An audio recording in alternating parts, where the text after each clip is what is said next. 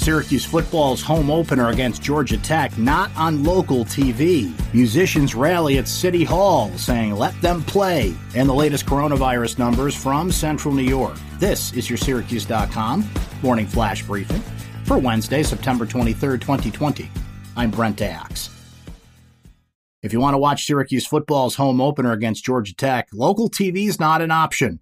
Yes has the rights to live broadcast of the game, but it will not be available in Central New York because of a conflict with the New York Yankees Miami Marlins game at 1:05 p.m. on Saturday. The ACC network has lifted blackout restrictions for the home opener against Georgia Tech.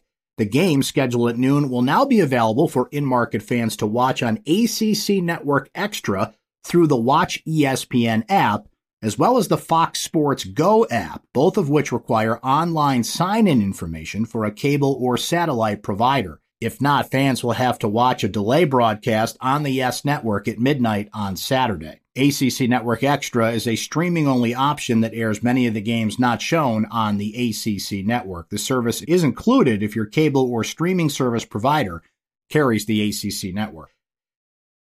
At no point during Tuesday's rally against Governor Cuomo's coronavirus-inspired restrictions on live entertainment did any of the speakers use the word incidental. It's not a word we would use, said rally organizer Julie Leone, the co-owner of the Syracuse music venue, the 443 Social Club. It's offensive. We're not incidental. What we do is not incidental. Instead, the Let the Music Play rally that drew at least 100 people to the steps of Syracuse City Hall focused on state rules that say only incidental music can be played at bars, restaurants, clubs, or theaters.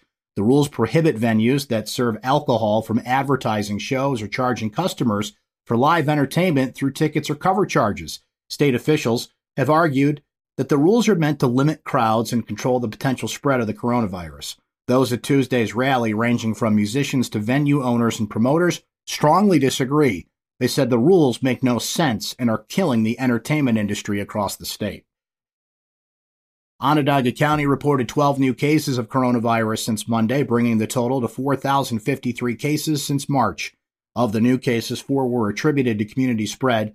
4 occurred in households with previous infections. 3 were blamed on travel from outside the area.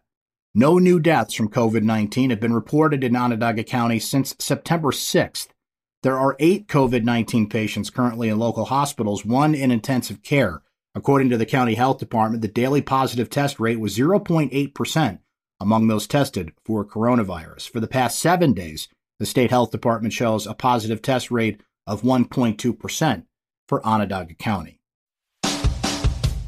That's your Syracuse.com morning flash briefing for Wednesday, September 23rd, 2020. I'm Brent Axe. Stay safe and enjoy the rest of your day.